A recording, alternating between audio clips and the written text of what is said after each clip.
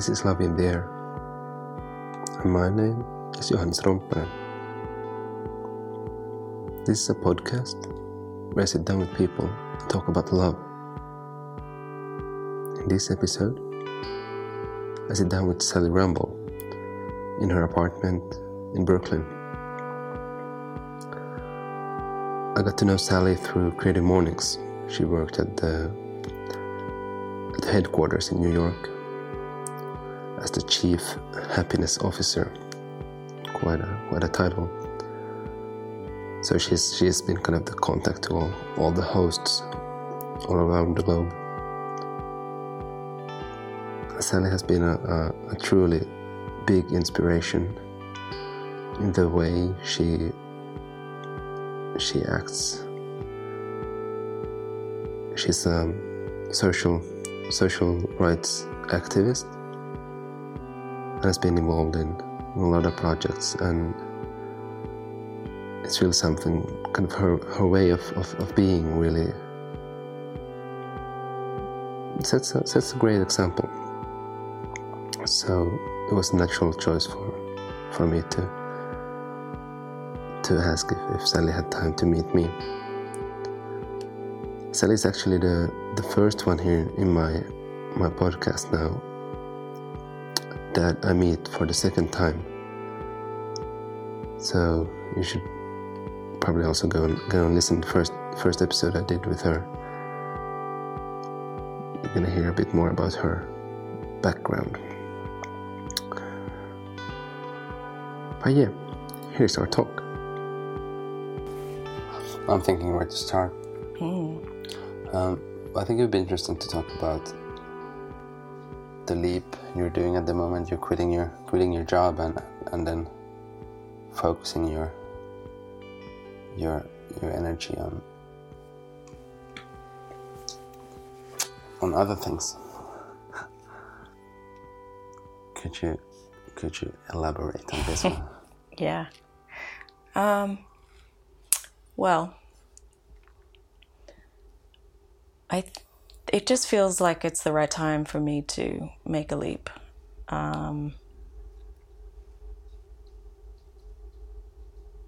Yeah, so I've been with Creative Mornings for 5 years, and in that time I have been growing more and more into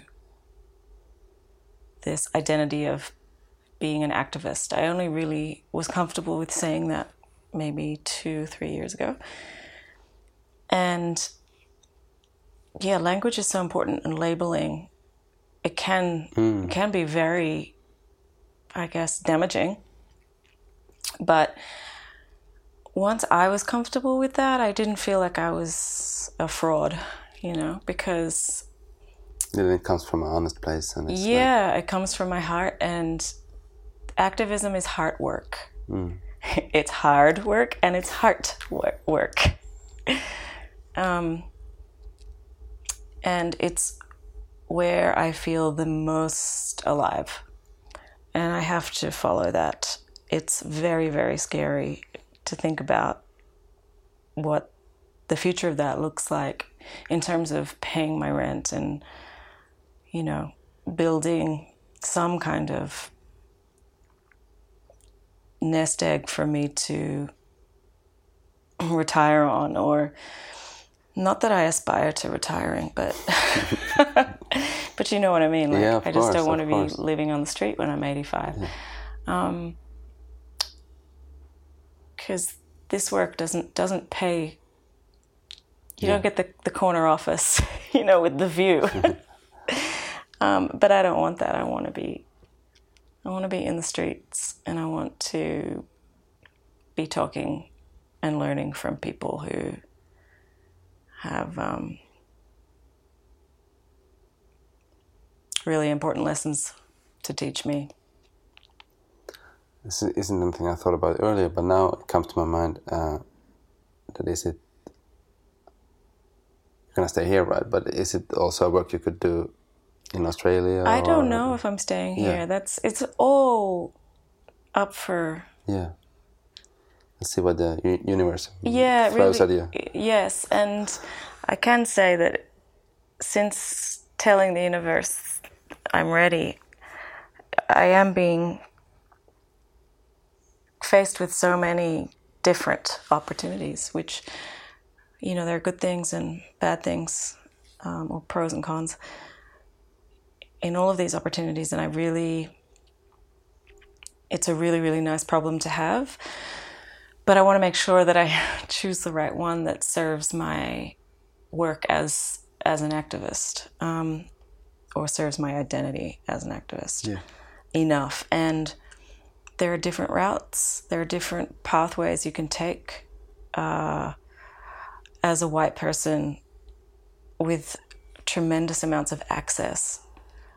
You know, I do have a corporation that I won't name seeking my talents. And so that would be a very high-paying job. So do I take that road and make the money and then pour that money back into my activism and, you know, pay my access forward to communities and organizations that need it?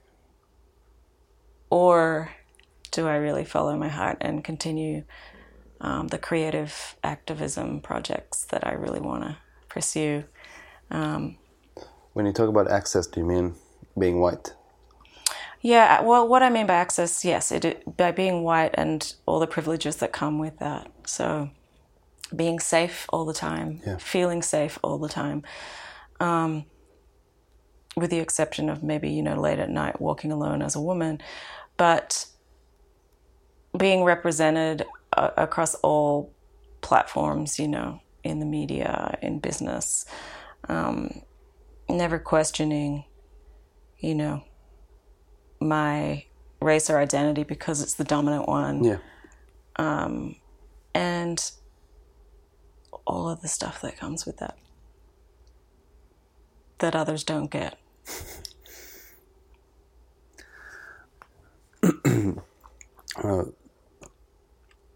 I've also thought a lot about activism, and that it's something that I feel a calling, but you definitely have a calling to activism. There's no question.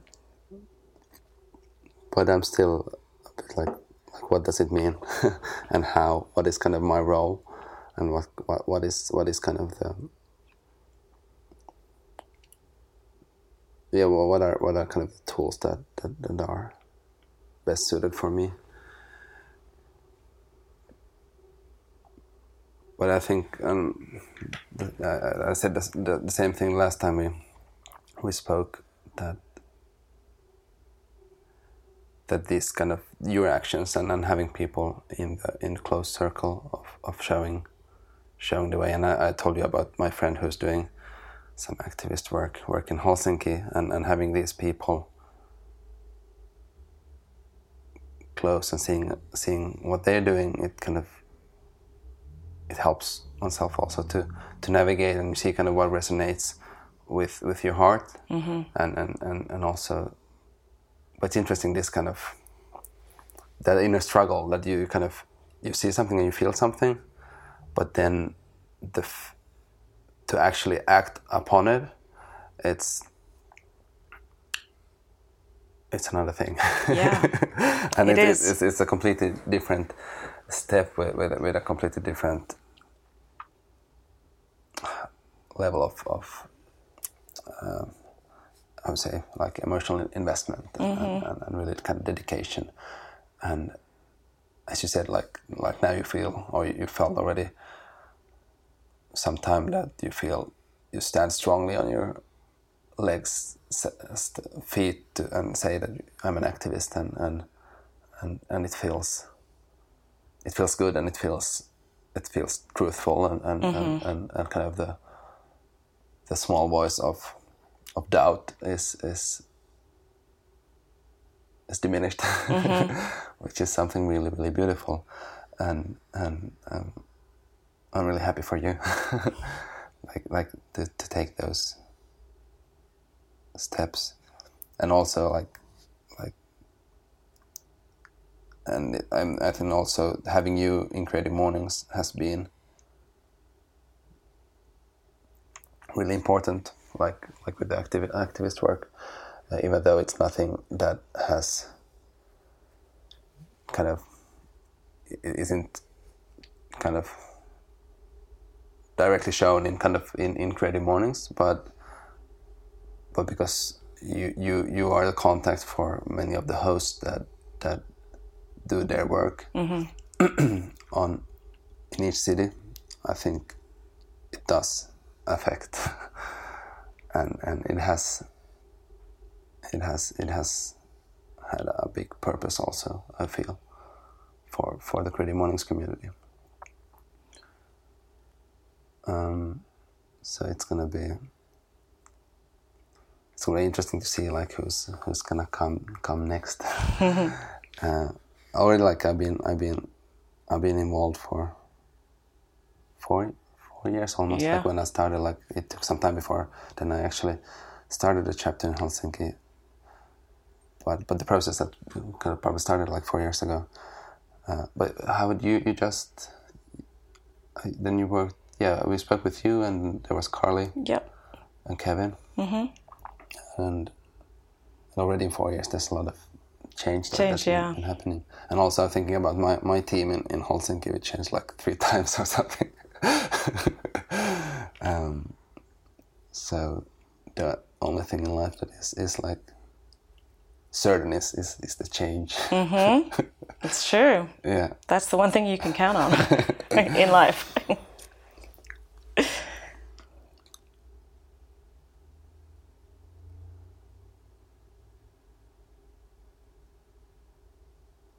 Could you name some of the, because I also feel that it's the work you do, that it's work of love, and it comes from a place of love, like the actions. So that's why I also felt so compelled to do this talk with you. And this is actually the first one I'm doing like a second round with. Cool. I have a few with whom we planned that we're gonna do the second one at some time. So it's also nice to see kind of where we were like a year and a half ago and where we're at now. What are the projects at the moment that take most of your time and energy? Yeah. Well, Creative Mornings is still my biggest project until the end of the month when I leave. But the stuff that the work I'm really, really excited about is continuing the We Love You project, which I don't know if you know about that. And this is a testament to just, if you don't ask, you don't get, and there's a lot of fear around asking for things that, you think maybe this is too much to ask for, or I'm nobody, why are they going to email me back? But that's my story of doing the Love podcast. it's all false, it's all lies.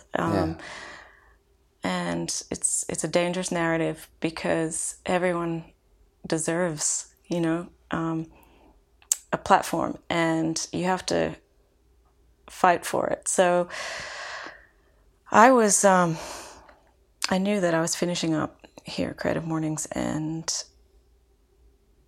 I met with Brian, who came up with the idea for the We Love You project and the photographer of the project. But apparently he just revealed to me recently that I was the first person he told.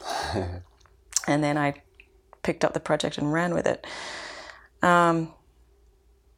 And so we met up at the beginning of the year, and we both came to this catch up with exactly the same thought, that we need to keep building on this project. It had been a year since we'd touched it because I had medical issues last year and he had a baby.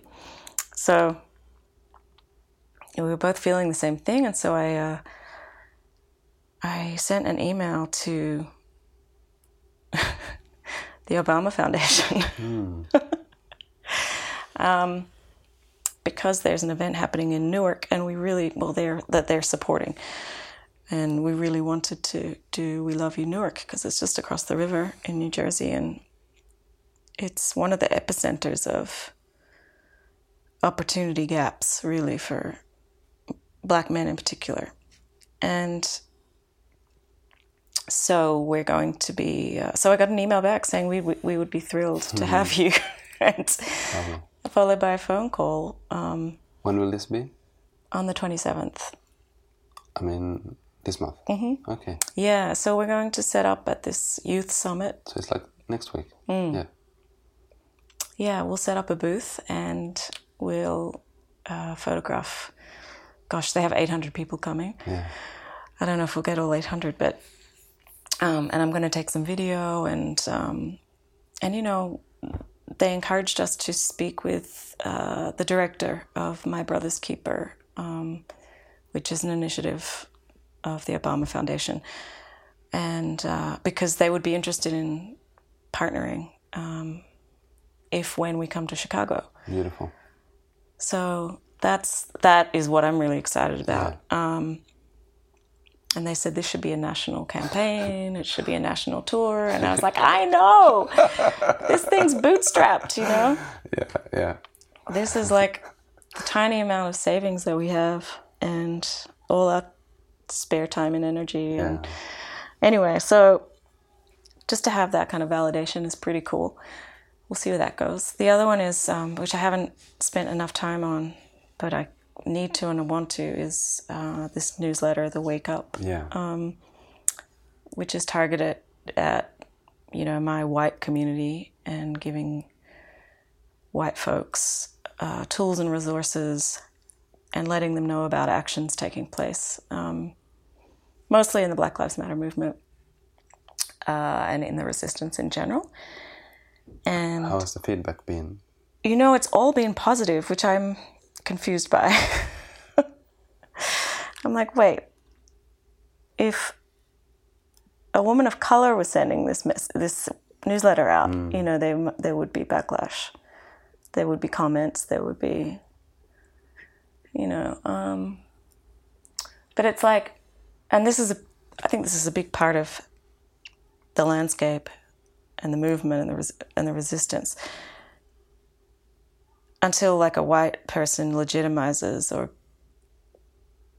what the Black female voice has been saying for centuries, other white people won't listen.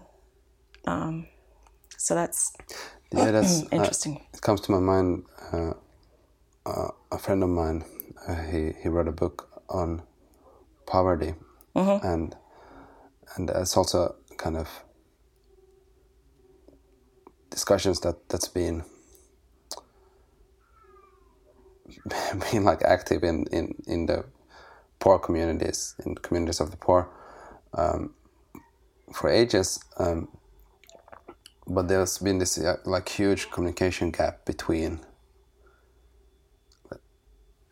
the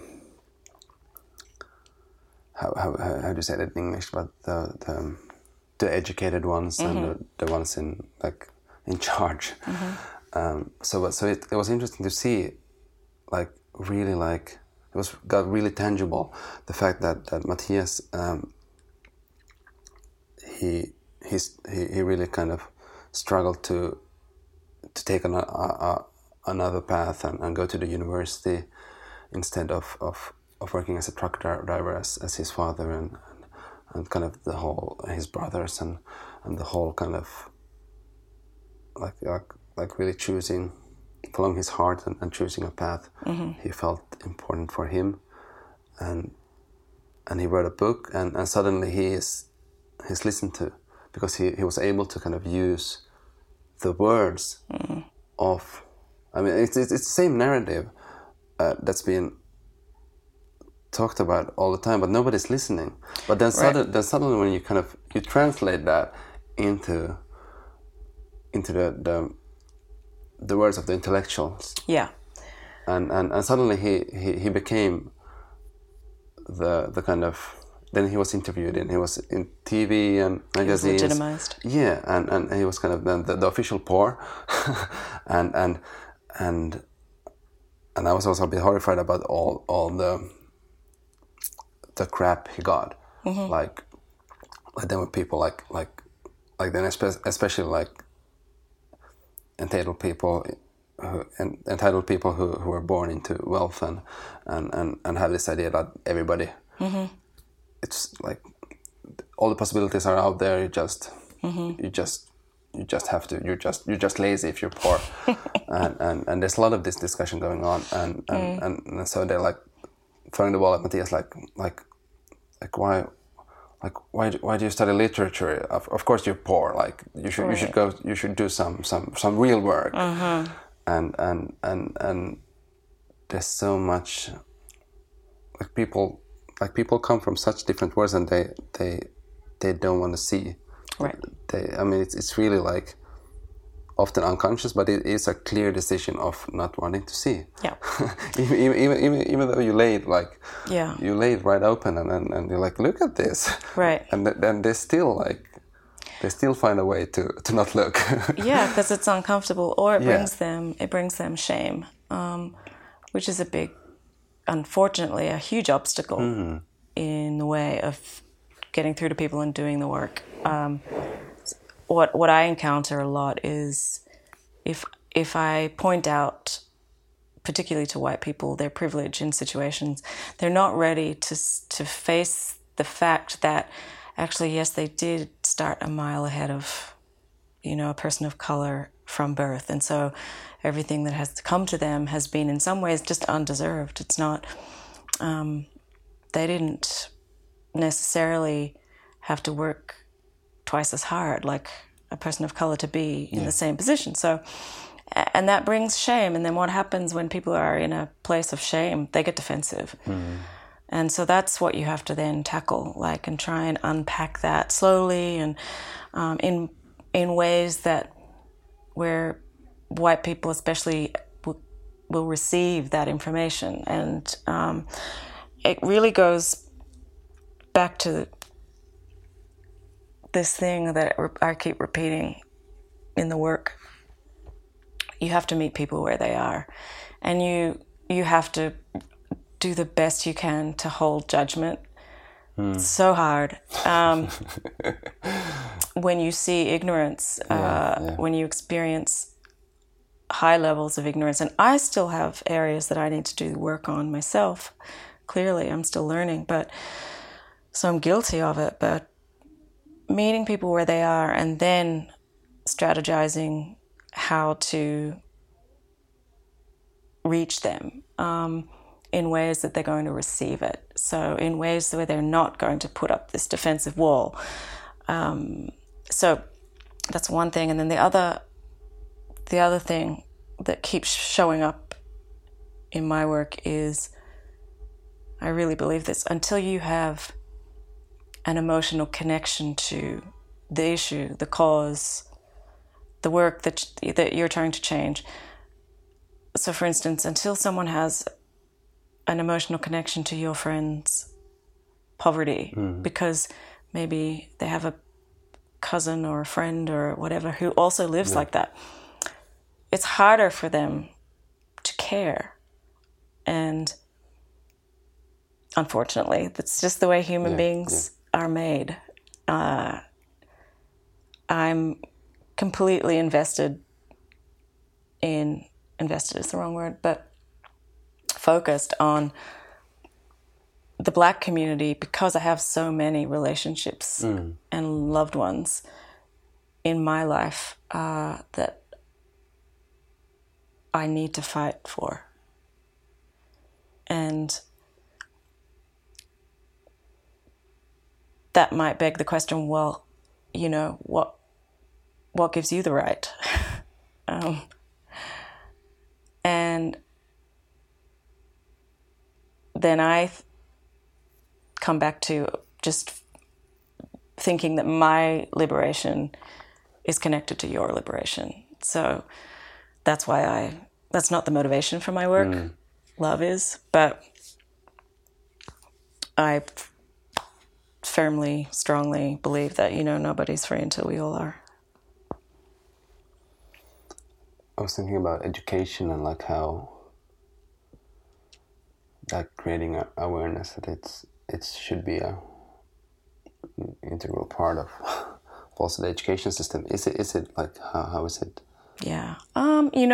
You have to select it. You have to be already educated and aware that it exists. It's not something that, it's not like English or math, but I remember in is the elementary school the first the first classes in school, we had this 1 day workshop. I was 7 or 8 and I still remember it really, really clearly. The day started with you got it was a lottery. Like you got a ticket which said like your age and where you were from, and so that kind of determined your place for that day. And then the day was full of tasks like throwing a ball into a basket, for example. And I remember I was from a developed country, and I had to throw the ball from far away, and it was really, really difficult, and it felt really unfair. Yeah. and then I had the friends who were really close, who could just drop the ball there, and even this like really, really simple thing that it gave myself a really kind of it made a strong emotional impact. Yeah. And something that I bring with me even today, and that's also a reminder of how simple, in a way, like the tools, they don't have to be that, it isn't necessarily that complicated, and it's much about the will of going into the comfort zone, and especially then the responsibility of educators, and how much power. I mean, here you think, okay, it was the principal who thought this is an important thing to do. Yep. And we're gonna invest a day for this. Yeah. And we're gonna cut some other classes, but this is important. And of course there's a lot of planning and involved. But it probably comes up to priorities and yeah. But wow, what an impactful workshop. Because like you say, it is so simple, and I'm sure the people who are on the front line just having to just pop the ball in from a foot away, you understand the privilege in that moment, because they probably can't even see you because you're behind them.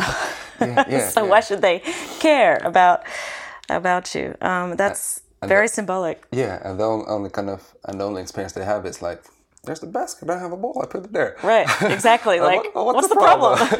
Yeah. Like, it's a great metaphor. Like you there back, just come closer. I can't, I'm back here. Yeah. Yeah. Yeah, it does come down to priorities. It does come down to just, like you say, education. It's huge, and reaching the babies and teaching them is, in some ways, our only hope. Because people get very comfortable very quickly as they get older. But it's scary to see also, like the prejudice. That's right, a prejudice.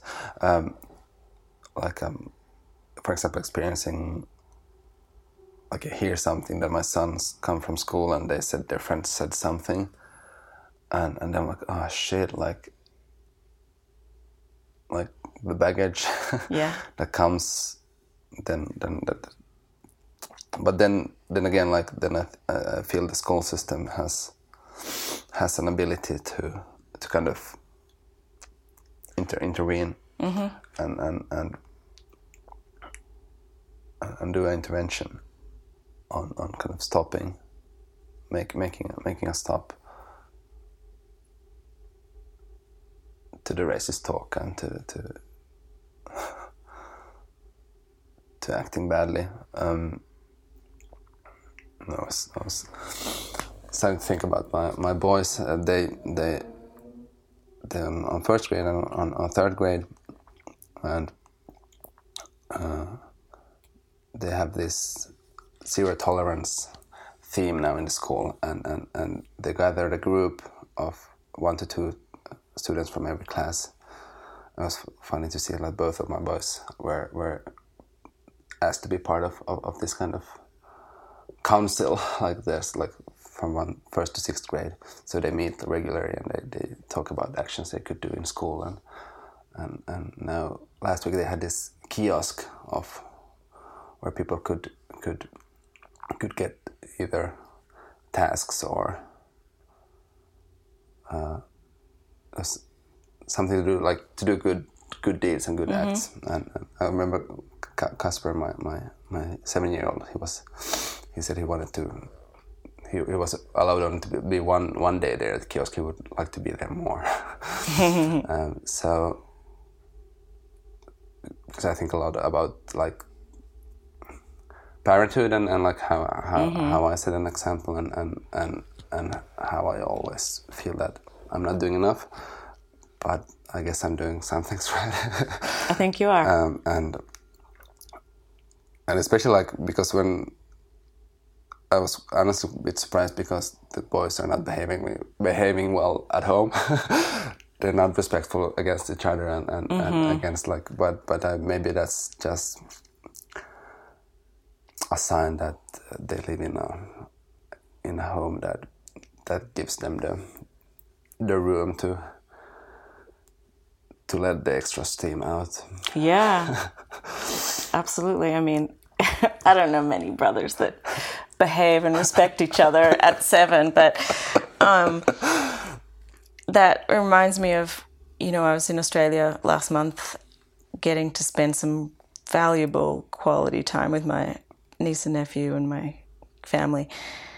And one evening, my 7-year-old nephew, Owen, same age as Kasper, he just got up and started clearing the table, taking people's plates, and we said, "Oh, wow, thank you, Owen," like not expecting this, because he'd never done that before, and he'd rather be on his iPad, Yeah.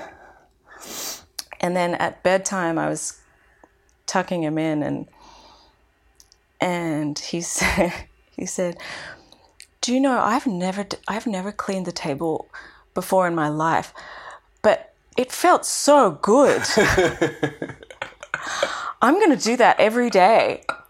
And, he probably forgot the next day. But the fact that he was able to recognize how good serving people felt, and he valued it. I came downstairs to my sister and her husband and said, "You guys are doing good."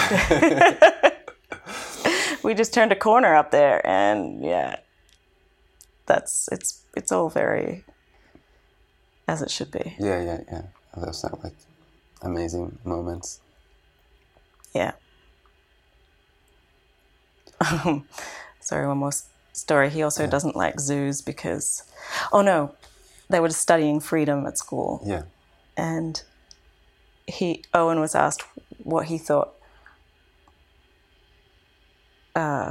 freedom was, and he said,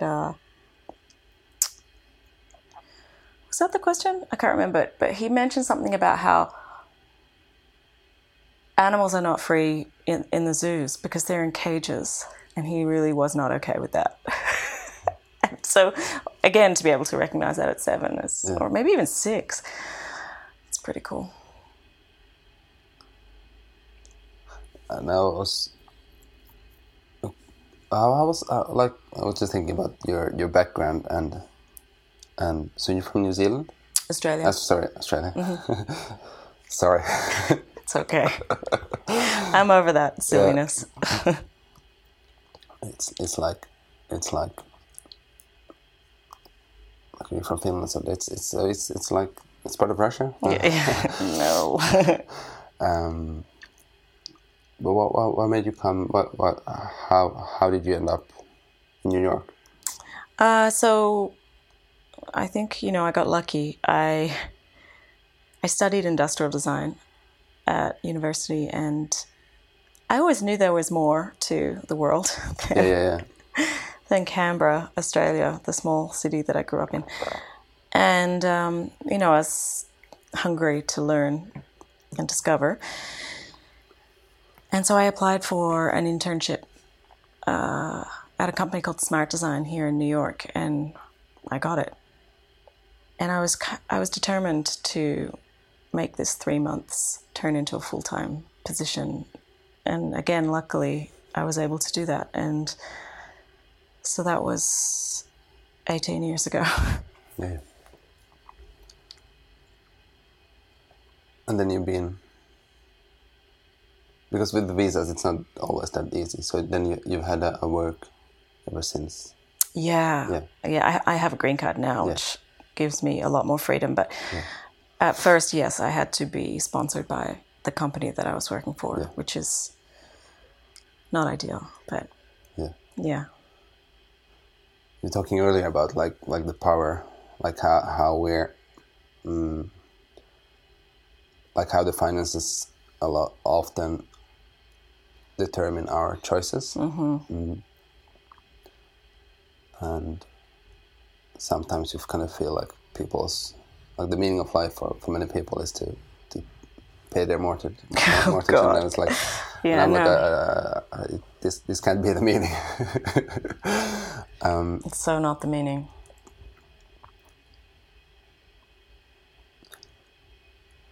The activism, was it something that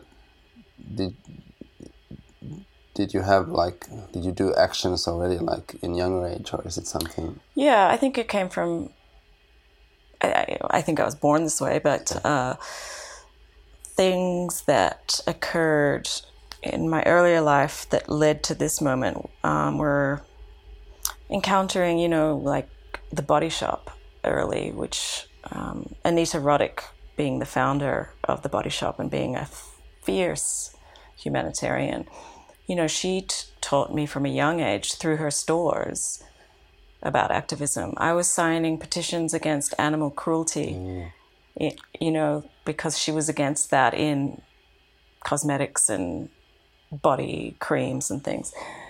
And there was always a campaign in the windows of her stores, which I was so attracted to, like, for the right reasons. How can this be? How can this injustice exist? And then I also remember the land rights campaign in Australia from our Aboriginal community. They were always fighting for their sacred land. And so I grew up with that, and I grew up with land rights graffitied. Were your parents active in? Yeah, they were.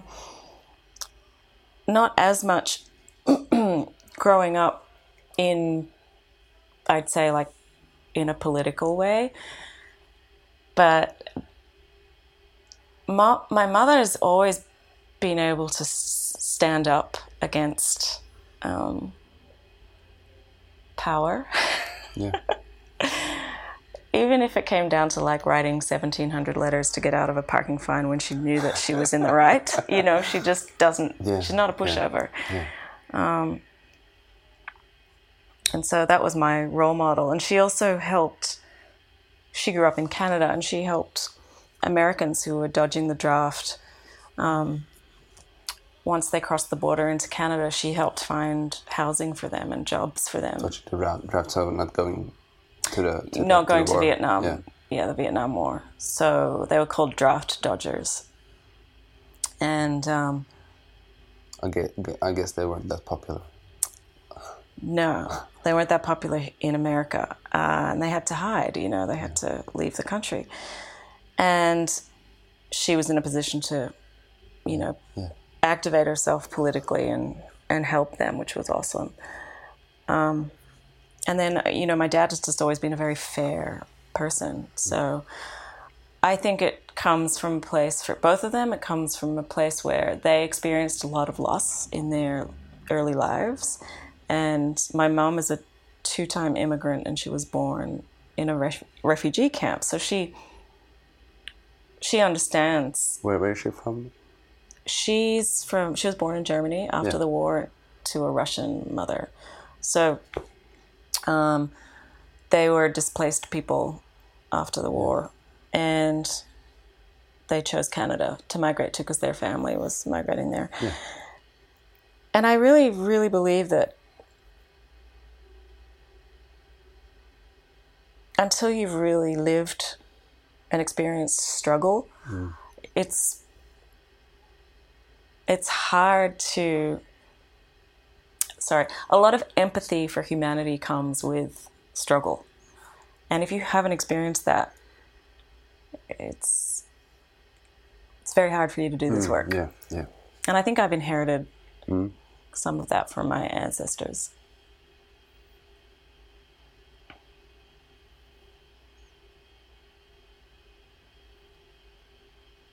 I was thinking about, like, also you can't, like if you would like somebody to learn, you can't just like put them in struggle. No, that comes through storytelling and really sharing enough experiences with people. That's why I find my job so important, because I want to share with other white women my experiences so that they hopefully can see themselves in me. I see that as the most effective. And people have said to me, I'm doing this and that. I'm showing up to this protest, or I'm signing this petition, or I'm running for office, or I'm joining this group because I see you out there doing it. And so it's this kind of bridge to the movement, to the work, to the resistance. And I'm not even from here. So that's actually something that I've just recently become aware of, or the last podcast I published, the one I spoke with, she kind of articulated how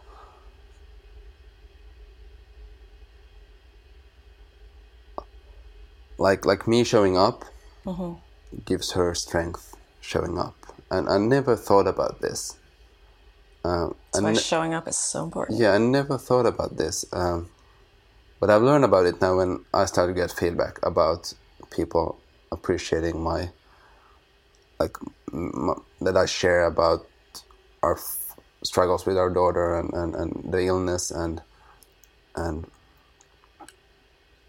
I shared about it was like now 5 years, 1st of February, it was 5 years since our miscarriage, and I made a Facebook post about that, and how it resonated with people, and people who weren't, felt it was difficult to talk about it. Then when I spoke about my experience, then suddenly they had the strength to say something about their own experience. And even though that has never kind of been my idea in my actions, but it's been beautiful to learn and see how it unfolds, and it also gives much more, it gives deeper meaning to the actions I'm doing, and at the end, like, it really gives also the strength to keep on working, and to see that, like, to understand that I'm not only doing this for me, that the fact that I am doing it for me and I'm being honest with myself helps others to be honest with themselves. And that's kind of a fresh revelation for me, and especially when you told about this experience, it came to my mind. Right, it's scary and it's very unpopular work, but look what happens when you share your story. Like you say, you're opening a door, and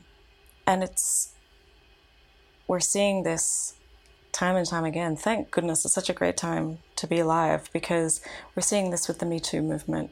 Yeah. We're seeing this with Black Lives Matter, seeing this with the resistance.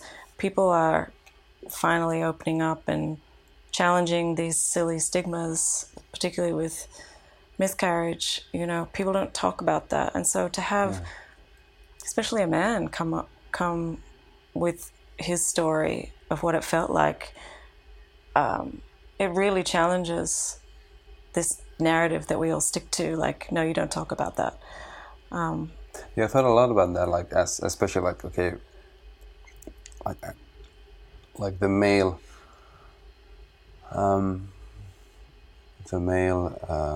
role models are really limited, or they're really narrow. But I feel really blessed of having, kind of reflecting about like how, like where did I find my security of kind of following my inner voice and having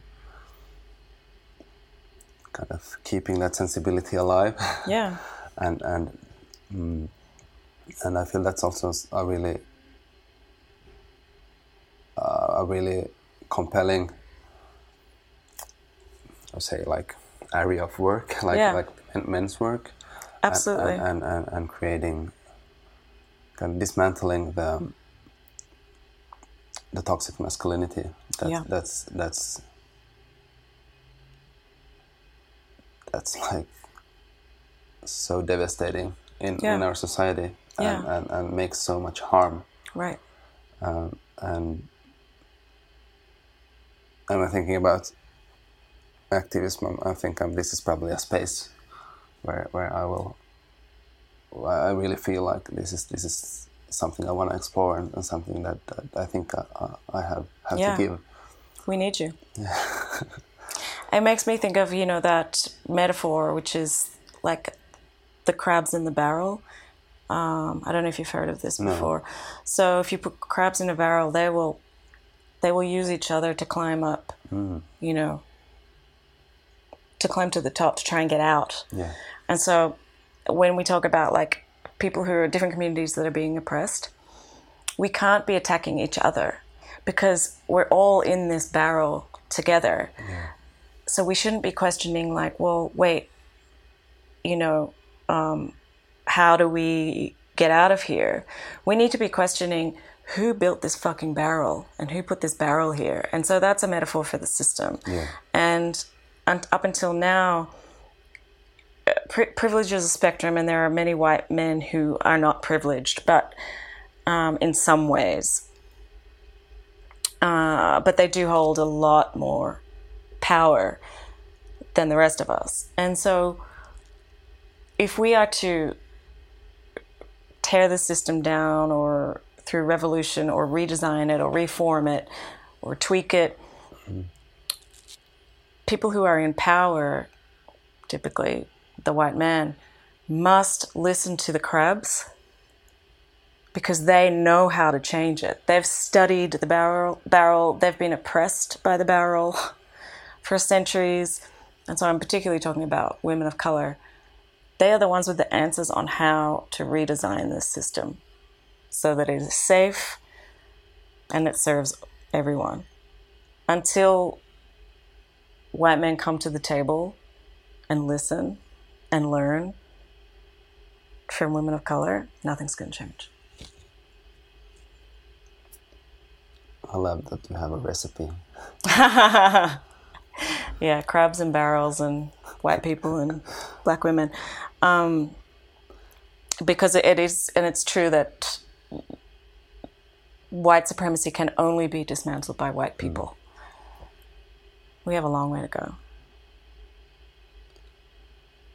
And the analogy, it's really, it's funny, like how these visualizations, they really kind of help you, like understand and see, like it becomes really clear. Like you have the 1%, like looking at the barrel and like, let them fight. Mm-hmm. We're okay here. Mm-hmm. I mean, let's make the barrel a bit stronger. Right. Let's paint it a different color. Yeah, make it a bit higher. Mm-hmm. Yeah. Like it becomes so clear. Yeah.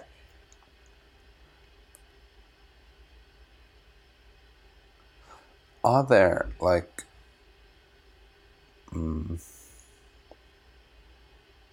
can you name some like, because I've heard some of the voice, I've seen some videos of from people, from white men from this 1% that like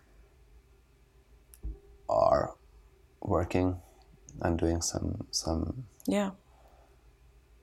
Coming to the table? Yeah. Yeah. Well, I've seen Mark Zuckerberg is giving back, and I think there's even I don't know if there's a foundation at Facebook. I want to hope that there is, that gives to organizations who are tackling, in particular, criminal justice reform. Yeah. He's playing a big role in that. He's active there. Mm-hmm. That's beautiful. Yeah. The Bill and Melinda Gates Foundation, they've been active for a long time.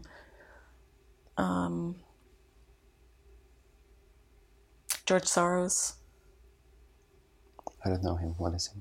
He's, considered by the right wing to be, crazy, fundamental lefty, but he's a billionaire that gives a lot of his money away to organizations in the resistance and social justice programs, and basically, trying to alleviate poverty.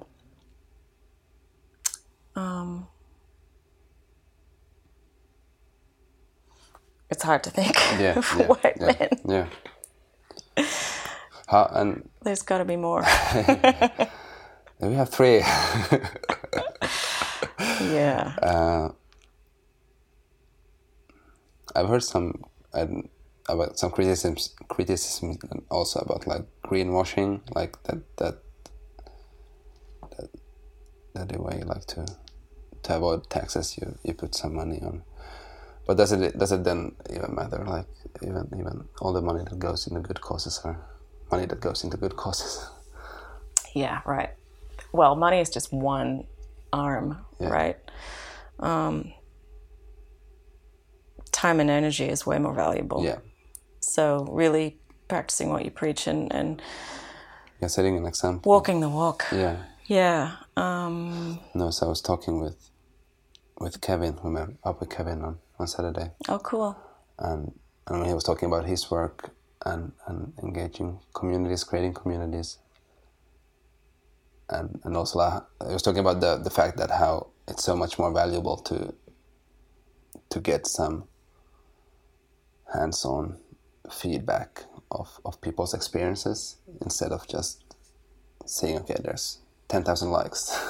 Oh, it's a bit the same thing. Like money is good, but you kind of need like that's the stronger vehicle is like is kind of the actions and setting an example. Right. Money's the most passive way to contribute. Yeah. To any cause. That's the easiest. No, the easiest is to sign a petition. It's like this, there's a commitment curve, right? Yeah. I call it the commitment curve of justice. And it starts with, okay, what can I do to engage with, let's say, Black Lives Matter? Sign this petition. Okay, I can do that. That's the first step in the curve. Share it with your entire network. That's the second, level of commitment. It's a little bit higher than just signing one petition. And then the third, it would be to donate money. After that, it goes on to joining a social justice organization, running for offices at the top, But there's many, many different steps along that curve that one can take. And wherever you start doesn't matter, it all contributes to change.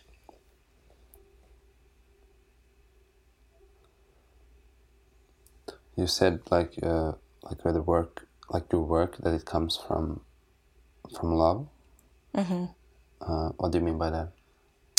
Well, just love for humanity, no matter what color, race, sexual identity physical, mental ability, religion. But more specifically, I've encountered situations in my life where I've seen just overt racism, and how angry it's made me, and how compromised it's made me and my, partner at the time. And so, one example is, there's many reasons I do this work, but my partner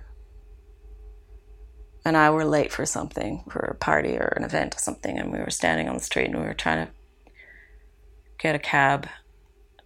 And I was already stressed because it was an important event and we were late. So, you're already in that mindset. And I was like, just chill. And then there were no cars stopping. And my partner, who was Haitian, had to step away because he knows full well, and so do I, that they don't stop. They won't stop. And I got angrier in that moment because it was delaying us even more, and I was angry about, then I was taking on basically racism in America in that moment, on top of us being late. And we got in the car and he looked at me and he's like, you're angry? And he's laughing. He's like, don't waste your energy on this. Like, don't let them win, Yeah. And that was a really important perspective for me. Yeah. And it's the only way that he manages to stay sane in these moments. And this is just one incident in his life, which is plagued 24/7 with incidences. So, again, I have that real life experience of having been, I guess, what's the right word? Just angered by this, and at a more systemic level, just mass incarceration and how that works. I can't not do this work knowing that experiment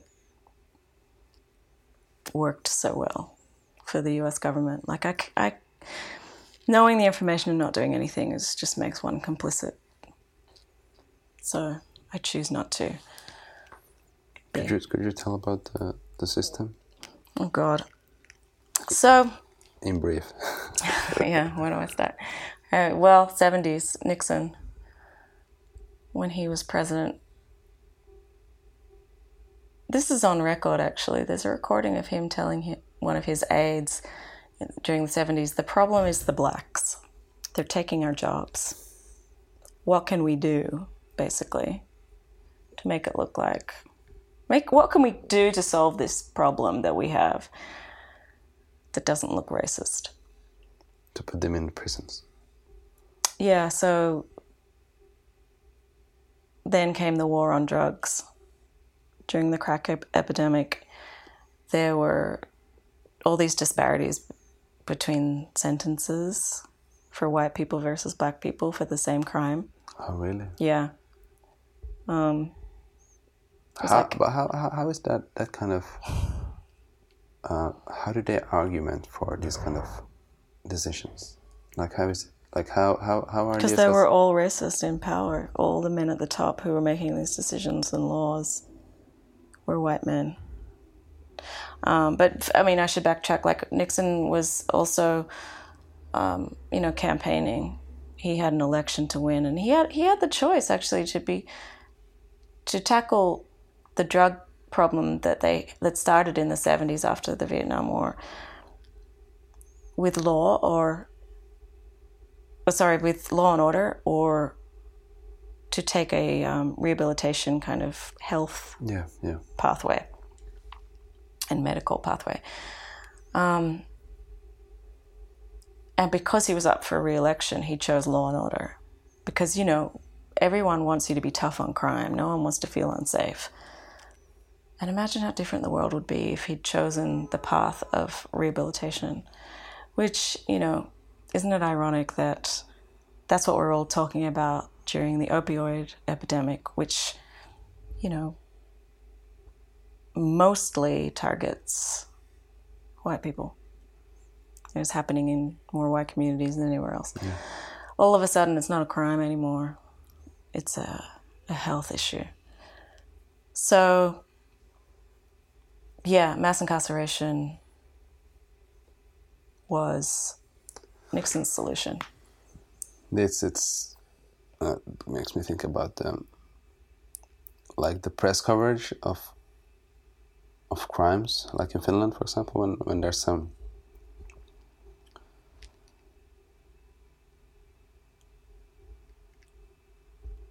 like when there's a foreigner, it's the foreigner and it's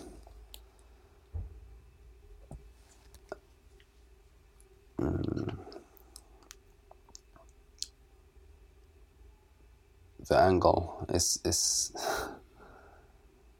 always, how should I say it? When it's a Finn, then the discussion goes to him having a mental illness and him like getting the proper support for his even though he has murdered someone or something, and it's a crazy narrative.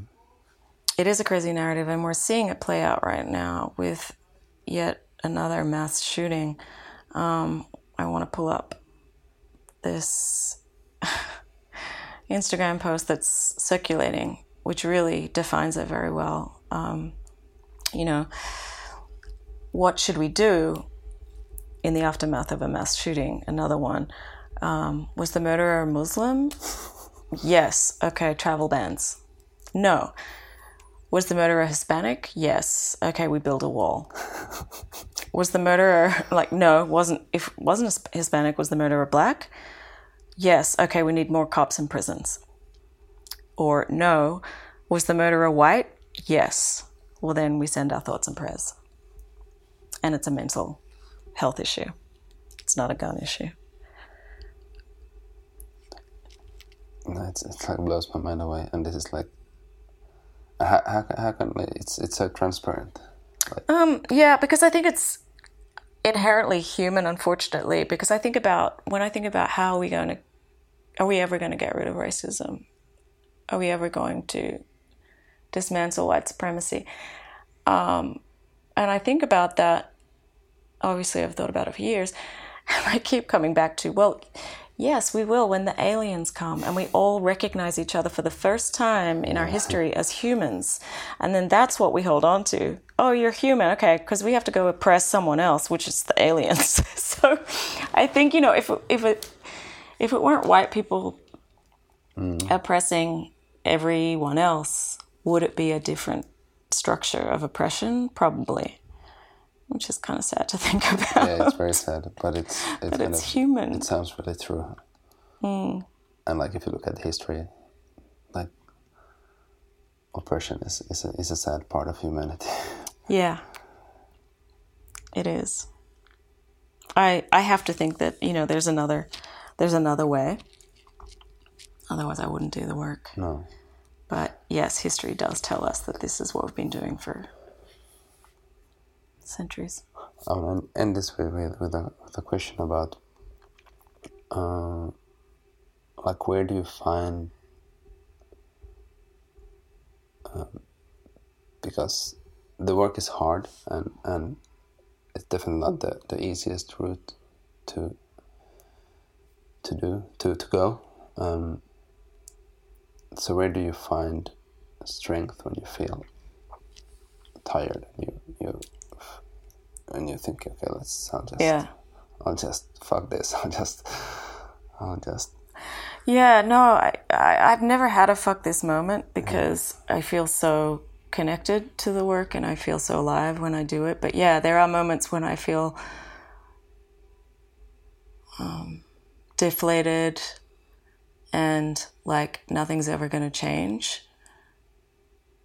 Or there are just moments when I'm traumatized because it's another police shooting, or it just the weight of it is hard, and it is real trauma. And I always think of, thank God, our elders and the people who've come before us who were committed to the struggle. And I learned from them, and I remember their words. And, you know, I'll just pick up James Baldwin, or I'll remember what John Lewis said about having, like, hope being the most important thing in this work. And if you don't have it, you can't do the work. Or, you know, Paul Robeson, who said, art is the gatekeeper of truth. You know, just keep creating, keep making, because it's such a clever way of getting the message out.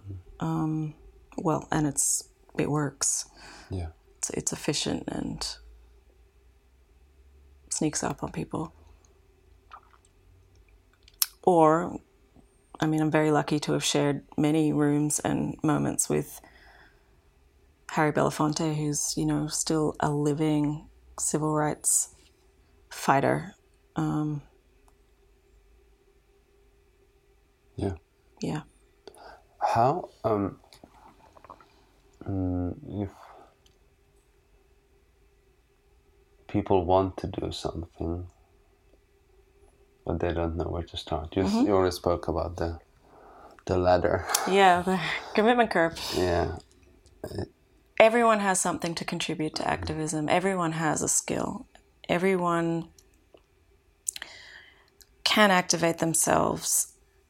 If you play the guitar, sign up to teach kids in underserved communities, at a community rec center, at a after-school care, at a, you know, pay that access, that skill forward to kids who might not otherwise have that opportunity. If you can cook, activists need to eat. And it's often the last thing that they're thinking about. If you want to learn, just connect with someone who's doing the work and say, what do you need? I'll help you.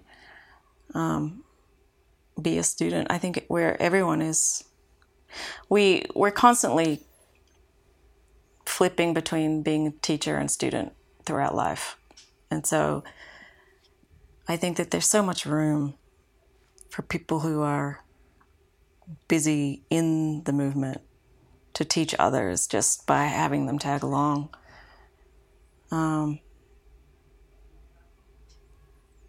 Yeah, that's what I would say. Where do you start? So find a local course and yeah, and there are plenty. I mean, everybody needs help. Yeah. It helps if you're, like I said, you know, kind of emotionally connected to the work, because maybe you have a loved one who's experiencing that, or you do it out of the goodness of your heart. Good. This is a good place to stop. Thank you so much. You're welcome. Thank you. No, I'm really. It's been amazing few days here in New York. I bet. It's and also the fact that like sitting down with these topics many hours a day, it's like it's mind-blowing. Yeah. This is the work worth doing. Yeah. This is your work. And you don't want to stop. No. Yeah, that's when you know that you're doing the right work for you. And I can see how just talking about love all day, every day would be amazing. Just amazing. And I think there needs to be more of this as we become more and more disconnected from each other. And also, like, it's been talking about feedback, and like it's been beautiful to see also those like encounters. Like, speaking general about the podcast work, is how like I'm just me. I'm just being me. Yeah. I'm just showing up. Exactly. and seeing kind of the immense value of just showing up and just being present in the moment, and I've had like people like being really, it's been a strong emotional experience for them to have the talk and to have me being interested in them. And that also like lets me think that it's crazy that we don't have this connection. We don't feel seen. We don't get those chances to be seen. Yeah. I went to a dinner party recently where, oh, you'd love this card game I have that asks really interesting questions about empathy. You should make one for love. It's called Questions on Empathy, I think. Okay. There was just 5 or 6 of us, and the question was, what's the one question you repeatedly ask yourself? And we all had the same question, every single one of us, and it was, am I good enough? Yeah, that was the only thing I was thinking about as well. Like, or am I enough? Am I enough? Like, am I good enough? And you know, I was in a room full of really amazing people, and we all ask ourselves that. So, which goes to show that it is, we are not seen. We are not told that we are enough. Yeah. Enough. And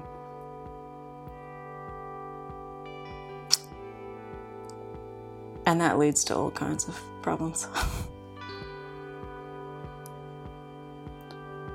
I think we'll continue our discussions on lunch, and I'll stop the recording.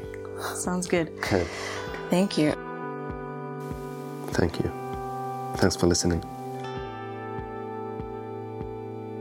And I want to thank Jyri Pirinen. He's been helping me with the sound work, and the music you hear in the background is by him. And I was thinking here about the summer. The summer is coming, and should I have a break with the podcast? But it looks like I'm trying to push this through.